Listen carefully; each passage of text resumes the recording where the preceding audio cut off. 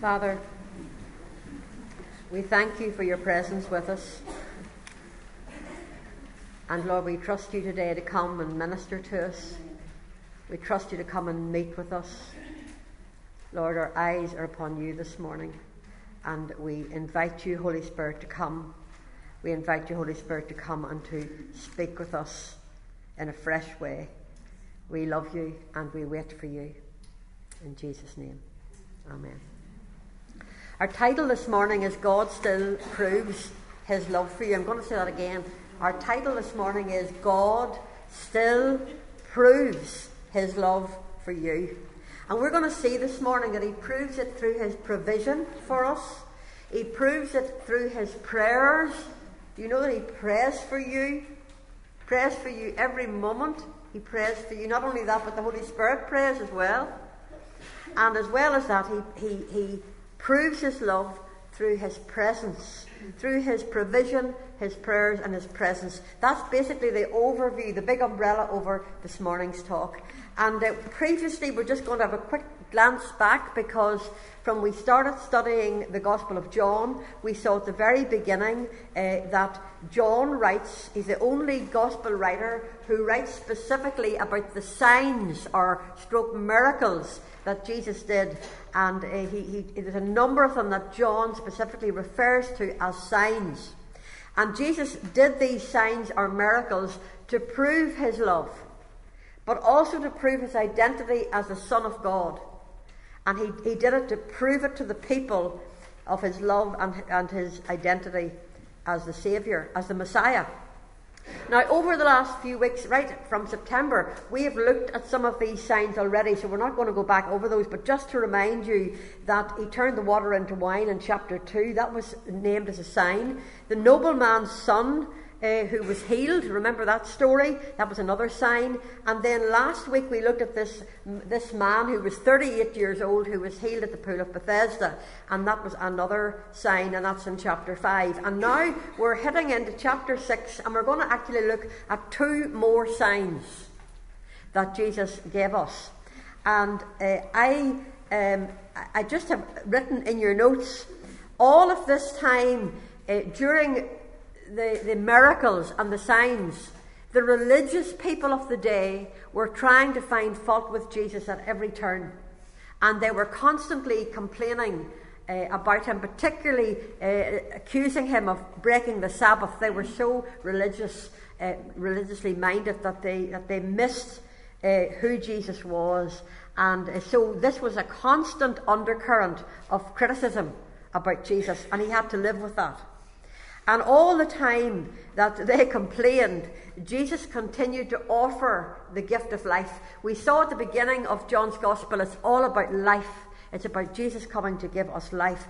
And the verse that I couldn't pass without mentioning it today is this verse in John chapter 5, verse 24, where Jesus said, "He who hears my word and believes in Him who sent me has everlasting life, and shall not come into judgment, but has passed from death unto life."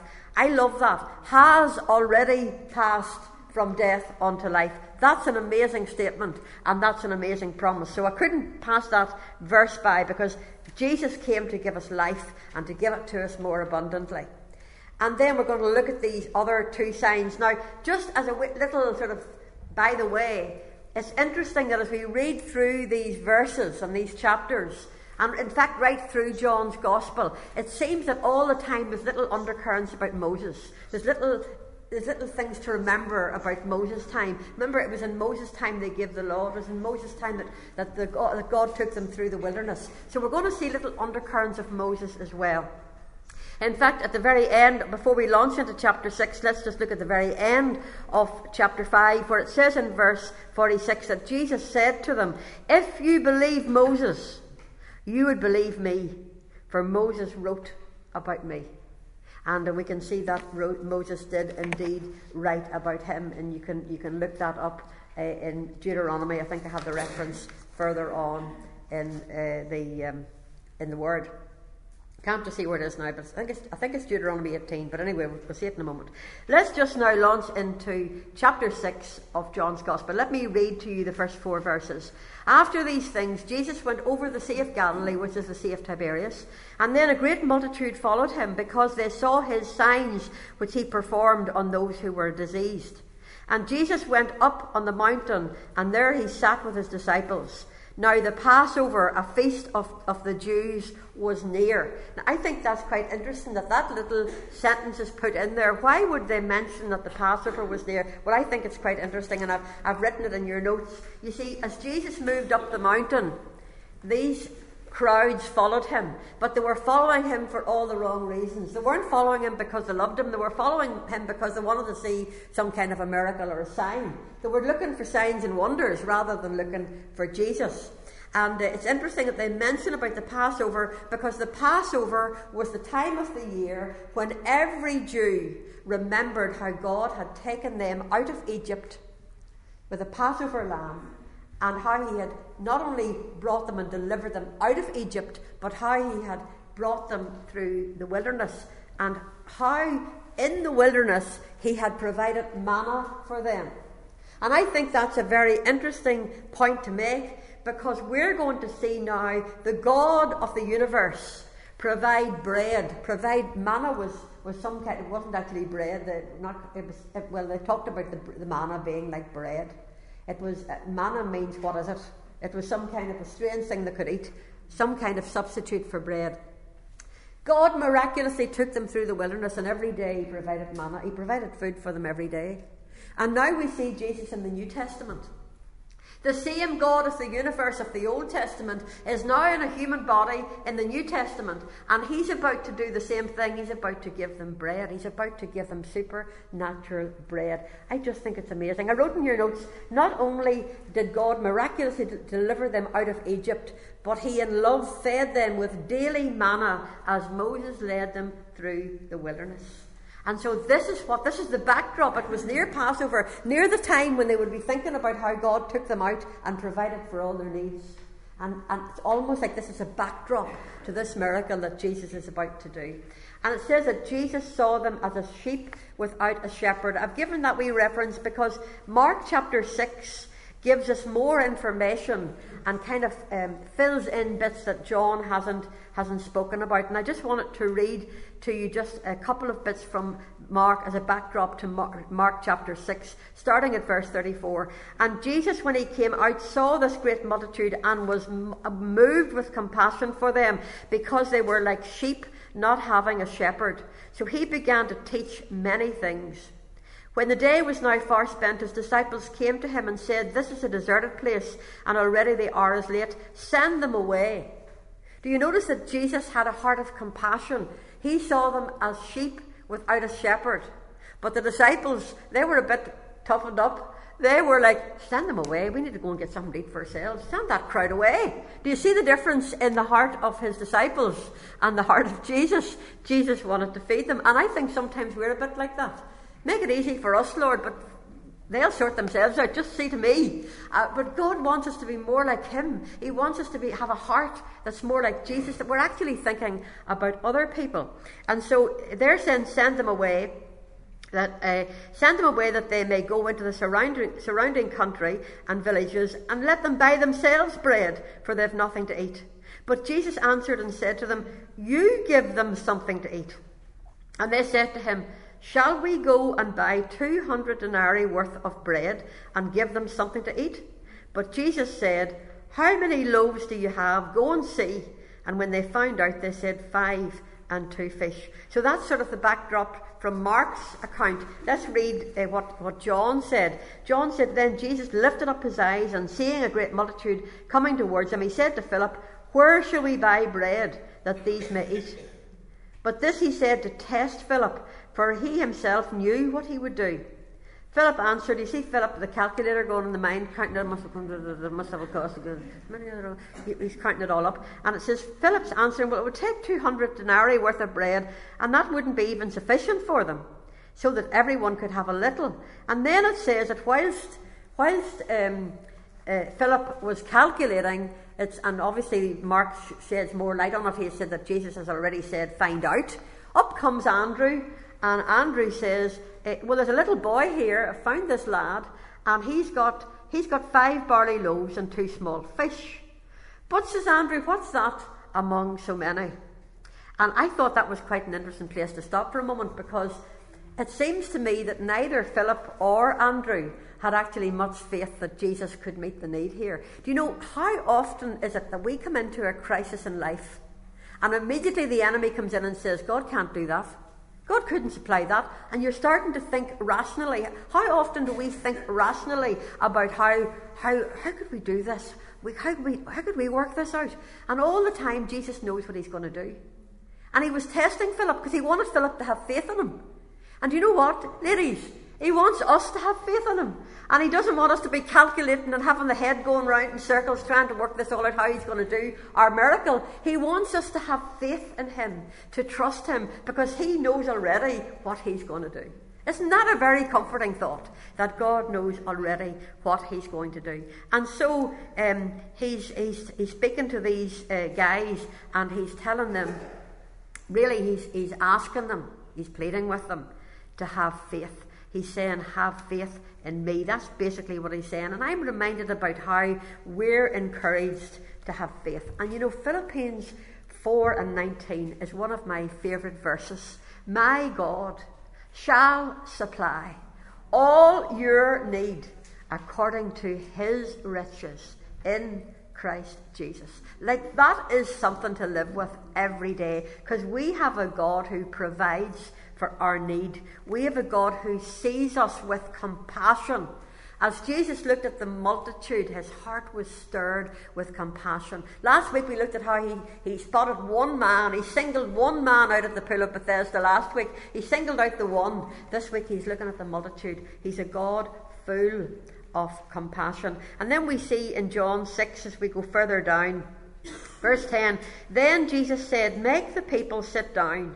Now there was much grass in the place, so the men sat down, in number about 5,000. We need to remember it was 5,000 men. It wasn't 5,000 people. It was 5,000 men plus women and children. So he made them sit down. Now, I don't know, I read this somewhere where he made them sit down, and he made them, I'm just looking for the exact way that I wrote it, because I really loved the way I read this. He made them sit down, and he made them slow down. Now, I don't know about you, but did you ever come down in the morning to have your daily bread?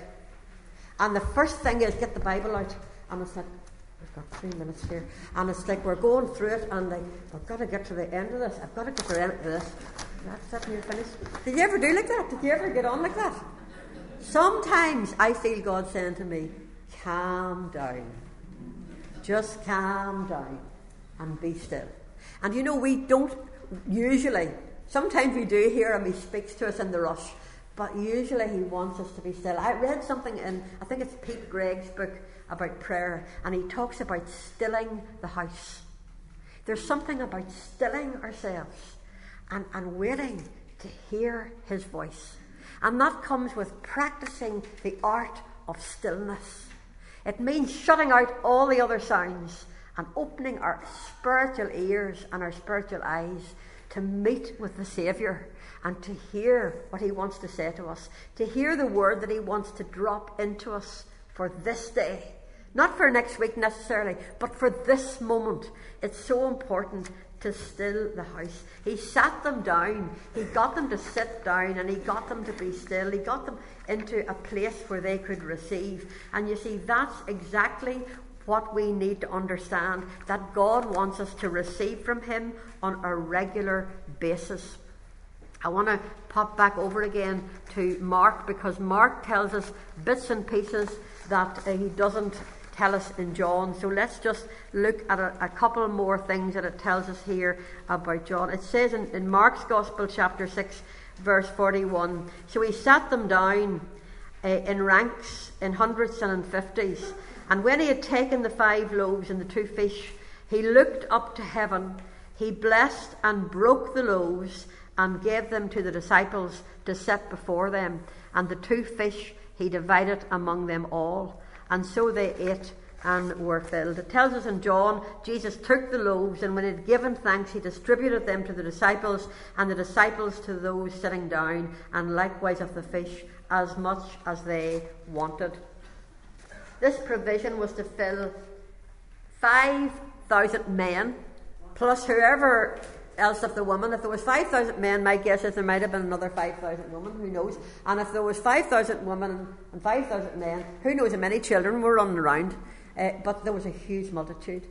And you know, when we go to Israel and we go to the edge of the lake of Galilee, and you look at the hills all around and the fields, and you can, well, I don't know, I imagine them, I can see them.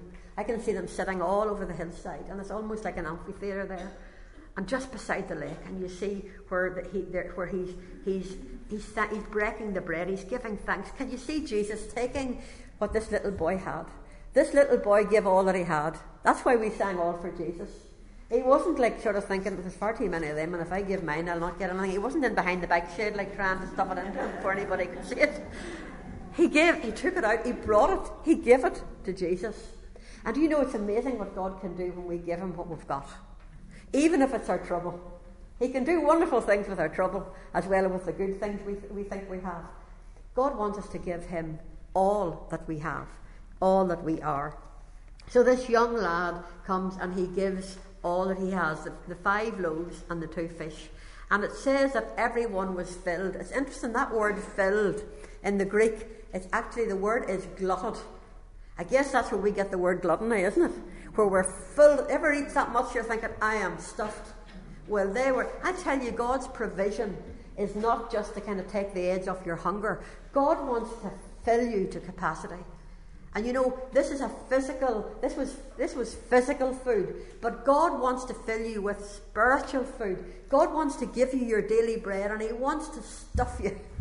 He wants you to be glutted. He wants you to be so full of him that it's like, Lord, you're taking me through this day, and Lord, you're with me, and you are real, and I am eating your word. I am eating all that you give me, because he is the bread of life, and we're going to see that. We're going to see that very shortly. And of course, there was actually 12 baskets. The disciples gathered up all the fragments, and there was 12 baskets full. 1 basket for every disciple. The disciples, for all their trouble of actually doing the work to get the stuff distributed, they got the extra bonus. They got a basket full each. I tell you, we don't do anything for God, but he doesn't come and reward us and give us more than we would imagine. And you know, the more we give out of his word, and the more we help others and speak into lives, do you know what? God gives us all the more. He gives us the baskets. He gives us more than we deserve. He's a God who is generous. He's a God like this little boy. This little boy gave his lunch, but Jesus gave his life. He gave his all for you and for me. He's a God who is not stingy. He's a God who gives us the best. He's a God who gives us his all. We have a generous God. And I've written in your notes, this small boy reflected the heart of God because he gave all that he had to Jesus. And in turn he experienced multiplied blessings. I tell you, God wants to multiply the blessings in your life. We're also encouraged, I've just written in your notes, we're encouraged to present ourselves to God and to give all that we have to God. And Romans 12 talks about that we would present our bodies a living sacrifice. It would give him all that we have, so that we might prove what is a good and perfect and acceptable will of God. I tell you, God's not a bad God. God's a good God. And his plans are good and perfect and acceptable, and we can trust him. And when we give all that we have to God, he can do more than what we would ever imagine. And I just have to stick in Ephesians 3. You know that verse about how, you know, he can do exceedingly, abundantly, above and beyond anything that we could ask or think. Lift your eyes up and see a God who loves you and wants to fill you with his love and wants you to know his generosity in every department of your life. And then I just had to put this in John 6. We're sort of shooting a little bit forward to get this, where Jesus said, I am the bread of life. Let's just look forward for a moment. John 6 verses 32. I wanted to read a couple of verses before it. Here's what it says. Then Jesus said to them, most assuredly I say to you, Moses did not give you the bread from heaven. Do you see where Moses is coming in again? Moses did not give you the bread from heaven, But my Father gives you the true bread from heaven. For the bread of God is he who comes down from heaven and gives life to the world." Then they said to him, "Lord, give us this bread always." And Jesus said to them, "I am the bread of life. He who comes to me shall never hunger, and he who believes in me shall never thirst. But I say to you that you have seen me, and yet you do not believe. All that the Father gives me will come to me, and the one who comes to me I will in no means cast out." Isn't it amazing that Jesus stands up in the middle of all of this, and he's just given out all this bread to feed the hungry. He has fed a multitude, and then he speaks out and he says, "I am the true bread. I am the bread of life who has come down from heaven." You see, and I had to write this down. I'm going to read it just the way I had written it, because I said, as Jesus broke the bread and fed the multitude, I'm thinking his mind went back to the miracle of the manna in the Old Testament, when Israel had been supernaturally fed for the 40 years. Psalm 78, I meant to write this down actually, and I didn't, so I'm going to have to very quickly look it up, because it's a very short verse, but I want just to read it to you. Psalm 78, we're nearly there. I've only got one hand, so I can only do so much. Psalm 78, verse 24, and it says, let me see. We'll go back a little bit to verse 22. "Because they did not believe in God and did not trust in his salvation, yet he had commanded the clouds above and opened the doors of heaven, had rained down manna on them to eat, and given them the bread of heaven. Men ate angels' food. He sent them food to the full." Isn't that amazing? The Old Testament. And I'm thinking, as Jesus performed, as he took this bread that the little boy had brought, and as he broke it, and as he blessed it and prayed over it, about to do this miracle, I'm thinking that his mind went back to the wilderness. I'm thinking that he's remembering how God fed the children of Israel in the wilderness every day, not just once in a while. Like, it wasn't like 1 or 2 times a week. It was every single day. For 40 years he took them through the wilderness. He can take you through, and he can take me through. And you know what? He will be faithful every day. You're not going to get fed one day and not you. He will be faithful to give you food, spiritual food, every day. I had written down in your notes that very soon Jesus was going to declare to the world that he was the bread of life. We've just read it. The true manna who came down from heaven. But on this particular occasion, as he broke the bread, here's what I think. Now, who am I to say what Jesus was thinking? But I have this wee notion. As he broke the bread to give to the multitude, I have this sense in my spirit that he was thinking ahead of time when his body would be broken for you and for me. Remember, before he went to the cross, he took bread and he broke it, and he said, "This is my body, which is broken for you." You see, Jesus loves you enough to give himself, his all, everything. He doesn't hold back any barriers from you. He wants you to know that he loves you, and he wants you to know that he will provide everything that you need as you go through life. And so that's the first part of it. He's a provider. And then, of course, it says in John 6 that the people began to realise that, this is a man, he's doing these miracles. So they began to believe in him and began to try and make him king. They began to think, maybe this isn't the Messiah after all. So they were trying to make him king. Let's just read the verses from John chapter 6, verse 14, it says, "Then those men, when they had seen the signs that Jesus did, said, 'This is truly the prophet who has come into the world.'" So they're now believing he's the prophet, and they're now about, and it's Deuteronomy 18 and 15 that Moses had written about a prophet who would come, who would be the Messiah, and they're now thinking, Deuteronomy, maybe this is a fulfillment of Deuteronomy, and now they're trying to force him to be the king, to make him king. And you see, Jesus doesn't want that, and it says in verse 15, "Therefore when Jesus perceived that they were about to come and take him by force to make him king, he departed again to the mountain by himself alone." Mark's gospel says that he departed to the mountain to pray.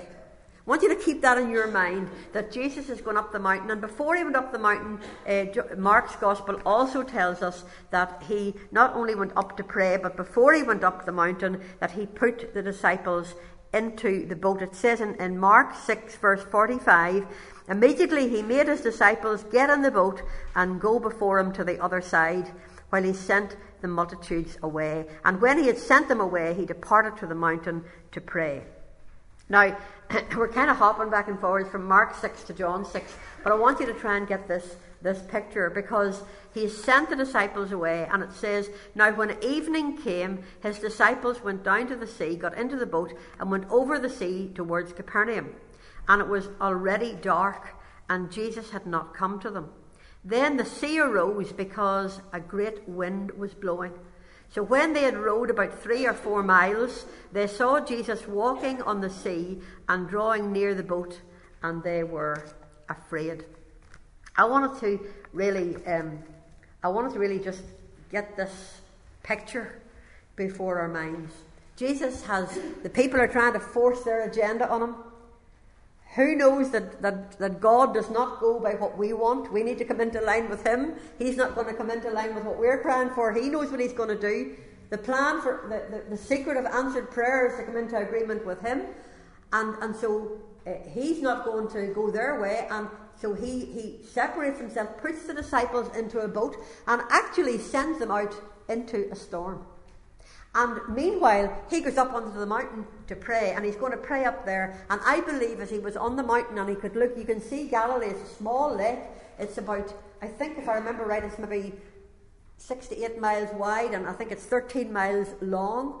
And so it's not that big, and there's like mountains, hills all around it. So from the mountain position, he could look down and he could see on the lake, and he could see that the storm had come. Galilee is very renowned for whipping up a storm very quickly, and so this storm came, and the disciples were struggling in the boat. And it was very interesting that Jesus was praying for them whilst they were in the storm. Now, I just believe that God has a sense of humour as well, because we had a storm last night, this Brendan thing. And I have to tell you a wee story, because you see, we have a bit of damp coming into one of our walls in the house, and where my brothers came down before Christmas, and they reckoned it's coming through because of a problem with the chimney. So they decided that they would wrap the chimney all up to keep the damp out, and would prove one way or the other whether that's the problem. So before Christmas, they wrapped my chimney up. We came home from Fuerteventura to see the chimney all wrapped up like a Christmas box. And so it's all wrapped up, and so we're not allowed to light a fire and all. So anyway, the storm came yesterday, and of course the next thing, Sunday night, we could see this thing had come off. Flying all over the place. So yesterday my brother phoned and he says, tell you what, Jane had discovered that if she opened her window, she's one of those windows, you know those ones in the roof, that it's just beside the chimney. So she was able to catch it, and she pulled it into the room. So my brother says, if you can catch it, then throw it down the side of the house, and put a big brick on. So anyway, we managed to catch it. So we're busy. Jane tying the shoe on, and we're taking the shoe and we're firing the shoe out the window to get down over the edge. So we did that, but then actually we realised that it had broken off with the shoe and all. So we thought we'll have to go back up and do it better. So we got back up into the bedroom again, and I says, right, we'll wrap, what do you call that stuff? Sticky tape. What do you call it? Duct tape. We thought we'll wrap the duct tape around it, and it'll stop the cellophane breaking, you see. So we had to then catch it again because it was flying around the wind. So I says, right, Jane, I think if you could help me to get right up and through the window. So I'm hanging through the window, and she's holding on to me from the back, and I'm saying, right, come to Mama. Come to Mama. So this thing's flapping and it's flapping, and sure enough, it just flapped right into my hand, and I pulled it in. It was like pulling the dove in out into the ark. So we pulled it in, and we got the thing tied up again, and Jane went down, and I fired the shoe out. and we pulled it straight down the side of the house. And we got a huge, big load of bricks, and we tied the bricks all up. And we tied it onto the bricks. And you know, it's caught down the side of the house. And it hasn't moved from yesterday. And you know why I'm telling you that story? Because sometimes in the storm, we are all over the place. We are all over the place. And we need to let Jesus catch us. And we need to be grounded. And we need to let the rock, Jesus Christ is the rock, and we need to let him stabilise us and anchor us so that we are still, that we can be still in the storm. And that's what I believe God wants to say to us today. There's a place of stillness to talk about the eye of the storm. And I believe that God wants us to experience that. And you know what? We'll never experience it if we just sail through life. And I don't know very many people who do sail through life with, and what do they talk about in beds of ease? I think we've all got our troubles. We've all got our storms. But God wants us to know, and he wants to teach us, and he wants to equip us. And so these guys, they're in the middle of the storm, and they're rowing like mad in the wee boat. And it says, let's read on the story. Here's what it says. I'm all disorganised now. I'll have to get myself home back in again. Okay, we'll read it from Mark's Gospel, chapter 6. It says, then he saw them straining, verse 48, at rowing, for the wind was against them. Now about the 4th watch of the night, he came to them walking on the sea, and would have passed them by. But when they saw him walking on the sea, they supposed it was a ghost, and cried out. For they all saw him and were troubled. But immediately he talked with them and said to them, be of good cheer. It is I, do not be afraid. Then he went up into the boat to them, and the wind ceased, and they were greatly amazed in themselves beyond measure, and marvelled, for they had not understood about the loaves, because their heart was hardened. So that's what it says in Mark's Gospel. Let's just look at the end of the account in John chapter 6, where it says that, verse 19, when they had rowed about 3 or 4 miles, they saw Jesus walking on the sea and drawing near the boat, and they were afraid. But he said to them, it is I, do not be afraid. Then they willingly received him into the boat, and immediately the boat was at the land where they were going. Okay, so here's what I feel God wants to say to us this morning through this storm. These disciples were doing the best they could. They were rowing like crazy in this wee boat, and no doubt the waves, it was scary, and Jesus still hadn't come to them. And you see, the people had tried to make Jesus king. They tried to force him to be king. But here he comes walking on the water. And if ever there's a picture of a majestic king who doesn't only rule the world, but rules the earth and the sky and the seas and the storm, the one who ruled the storm walked on top of the storm. And can you see it? You know, every year we go to Israel, the first thing we do in the morning we arrive, the first thing we do is go out onto Galilee. And that's just the most amazing time. And it's a time of worship and celebration. And it's a time when we come back off the boat. One of the, not the main reason, no, I wouldn't do anything as, clever as this. But it's not the main reason, but one of the reasons that it's lovely to do it. You see, after people have travelled a long journey, and then they've travelled, got off the boat in Tel Aviv at 9 o'clock, and then have to drive down, Pauline knows this, have to drive down to Galilee then. Another hour and a half or maybe 2 hours to get down to Galilee. People are tired, and they can be a bit grumpy. And they're kind of like, the first time we went, like, people were, what's this all going? We're exhausted. And they don't want to get up the next morning. But you see, whenever they go on to Galilee, we usually have at 10 o'clock the next morning. You see, when they come off that boat, you couldn't put a foot wrong. People meet with Jesus the minute we get on that boat in that lake. Honestly, it's the most incredible experience. But not only that, we do it the first thing we arrive, but we also go on the lake last thing before we leave. The night before we leave Galilee, we go out in the dark at night time. And we go out in the dark at night time because we love to remember that Jesus came walking on the water when it was dark.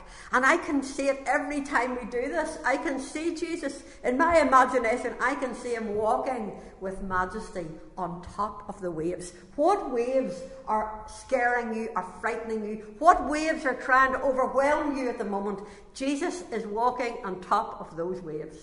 He is already conqueror. He is already the deliverer. He is already the one who knows exactly what he's going to do. And he loves you. And he is committed to you. And he wants you to know it's him. It is I, he said to the disciples. They were terrified. They thought it was a ghost. He says, don't be afraid. It's me. It's really me. Oh, today, if you could only catch just the face of Jesus and have that encounter to know it's him.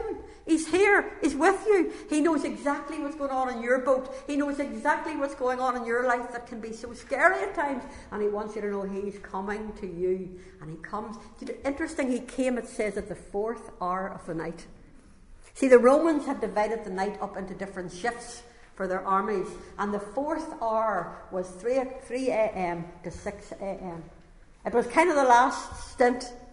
It was like the last moment. How often is it that it seems that our faith is stretched and it's almost like the last watch that Jesus comes? But I'll tell you, he mightn't come when you expect him, but I can tell you, he will come. He will come walking to you on top of that situation.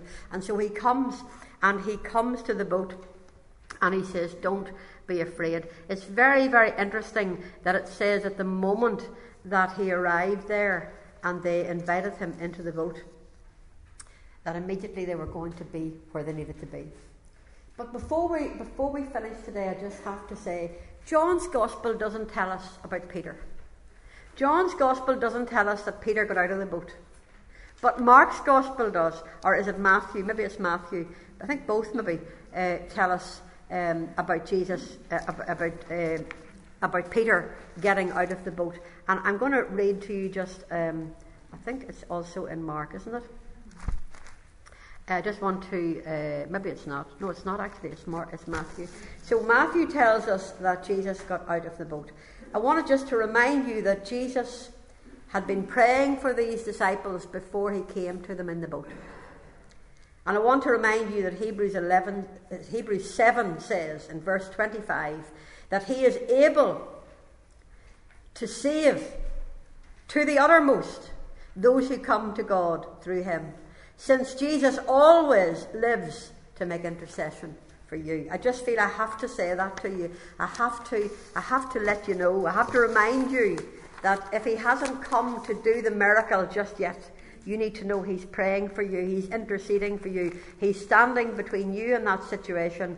He is in control, and you can put everything into his hands, and he will come walking to you. And so we see that he comes to the boat. Matthew 14 tells us where he came, be of good cheer, it's I. And then it says, and Peter answered him and said, Lord, if it's you, command me to come to you on the water. And he said, come. And when Peter had come down out of the boat, he walked on the water to go to Jesus. And when he saw that the wind was boisterous, he was afraid, and beginning to sink, he cried out, saying, Lord, save me. And immediately Jesus stretched out his hand and caught him and said, O you of little faith, why did you doubt? And when they got into the boat, the wind ceased. Then those who were in the boat came and worshipped him, saying, truly, you are the Son of God. Do you know that sometimes when we go through difficult things, and we don't understand why it's so hard, or why it's not being sorted right away, or what's going on, sometimes we need to know that Jesus knows exactly what he's doing. And at the end of this story, everybody in that boat worshipped Jesus. We're not told that anywhere else in the Gospels, that they actually worshipped him. We're told that they were intrigued or whatever, but they worshipped him. The miracle brought forth worship. The feeding of the 5,000 was the 4th sign or miracle in John's Gospel. This one of Jesus walking on top of the water was the 5th one. And I tell you, 5 stands for grace. And this is a story of Jesus coming in love and grace to rescue his disciples. And he does the same for us. He proves his love for us every day. Can you imagine Peter? And we can say what we like about Peter, but he's the only one got out of the boat. And you know that book, somebody, John Ortberg or somebody wrote, if you want to walk on the water, you've got to get out of the boat. Isn't that right? And so often, I tell you, we would rather put our feet up and stay in the boat. Even though there's a storm, it's a kind of safer to be in there than actually step out. But sometimes I believe it pleases God's heart when we say in the midst of our storm, we say, Lord, you know what? I'm going to step out of the boat and I'm going to trust you. And you know, I think that pleases the heart of God. When we just step out and say, here I am, I trust you in the storm. And we can see ourselves, and Jesus catches us every time. He's not going to let you sink. He will not let you go under. And so Jesus comes to them in the water. I wrote in your notes, even though Peter faltered when he saw the waves, he is still accredited for being the only one who was willing to get out of the boat. Then all the disciples worshipped Jesus and said, truly, you are the Son of God. And as soon as Jesus got into the boat, immediately they were at their destination. You know what struck me as I was preparing my heart for this today? What really struck me was that we've talked about the provision of God, how he meets our need. He will always supply your need. He will always give you what you need. We've talked about his prayers, how he prays for you and he prays for me. And you know, when Jesus prays for you, he knows exactly how to pray, because he knows the thoughts that are going on in your mind, and he knows every situation, even the things you don't know, he knows. So he can pray for you in a way that nobody else can pray. And we can all pray for each other. But we need to remind ourselves that Jesus is praying in a way that we can't pray, because he knows all the factors. He sits in the throne in heaven and he sees the big picture, and he knows how he knows how to pray for you. So we have a God who provides for us, and we have a God who prays for us. But here's the thing. We have a God who comes to us, who is present with us. There is nothing in this life like experiencing God's presence. Now, Hebrews 13 tells us that Jesus has promised that he will never leave you or forsake you. Now that's a promise, and it's actually, I don't know how many negatives it is. I will never, no never, no never. I think it's 3 or 4 negatives. I will never, no never, no never, no never forsake you. Never leave you or forsake you. That is a promise, and we need to know that. And the times that you don't feel the presence of God, you need to start talking to yourself. And you need to remind yourself that he's there. He's right with you. And if there's something that's crept between you and him, if you've been sort of out of step, if you have stopped believing, or you've been grumpy, or you're not forgiving someone, if there's something that's hindering us, that joy and sense of his presence, then confess it and get rid of it. But it's our right, I believe, as believers. Listen, it is your right to experience his presence. And sometimes when we don't feel him there, that's when he's all the closer.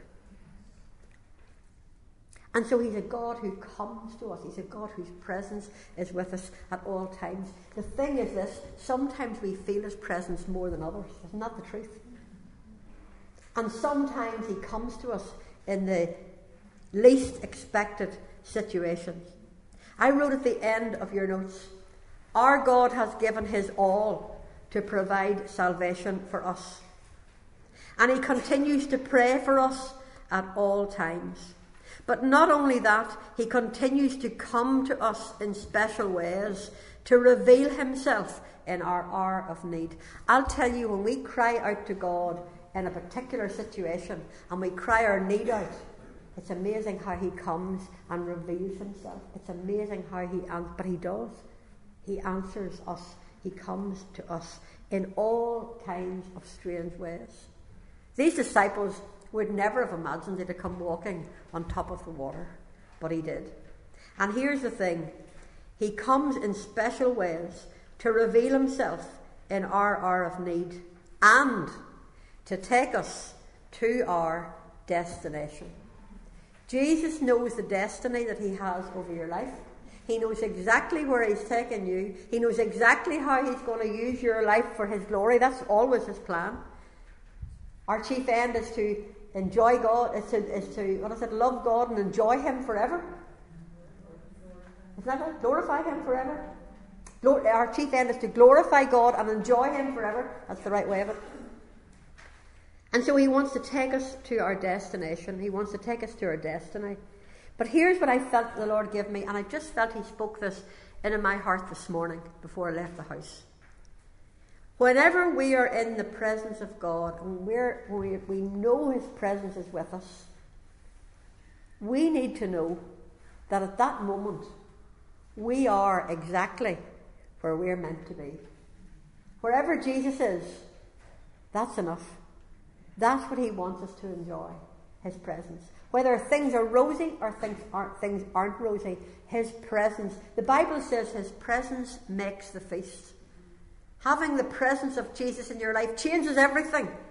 We can be grumpy and disgruntled, and for a couple of days there I said to Jane, I don't know what's wrong with me, because I feel I'm all irritated and I don't know what's wrong with me. And I cried out and I said, God, I don't know why I feel so all turned up, and I feel like I'm not far away from you. And I just cried out and said, Lord, I'm sorry, whatever, if there's anything, wash me clean, please get rid of whatever that is. And we did. I just felt, it wasn't immediate, but it was just like over an hour or two. I just felt his presence and a sense of it again. He wants us to enjoy his presence. He wants us to enjoy him in everything that we do. And so we're going to celebrate today this God who comes to us walking on the waters, this God who is with us in the storm, this God who provides for us, this God who prays for us, and this God whose presence is always with you. I will never leave you nor forsake you.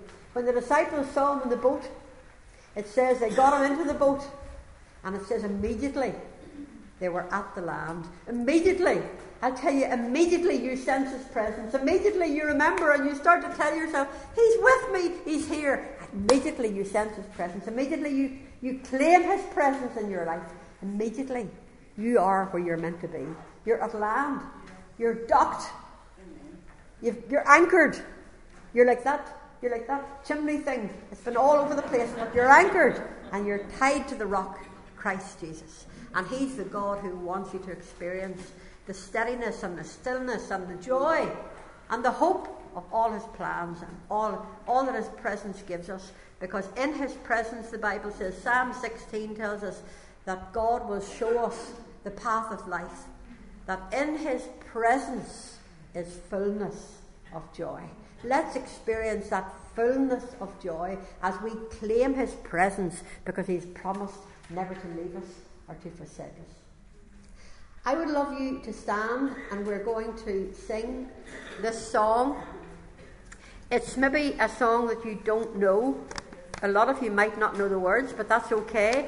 You don't have to sing them if you don't know the tune. Just listen to the words.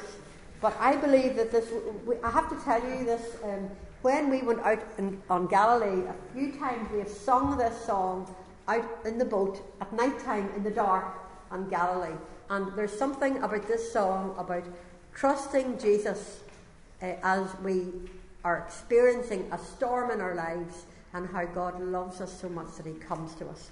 So, you put the music on, Jane, and we will stand together and we're going to sing this song. Just as you stand up, there's a moment or two where there's just soft music before the words come. But I just want to say to you that God this morning, I believe, is calling you out upon the waters.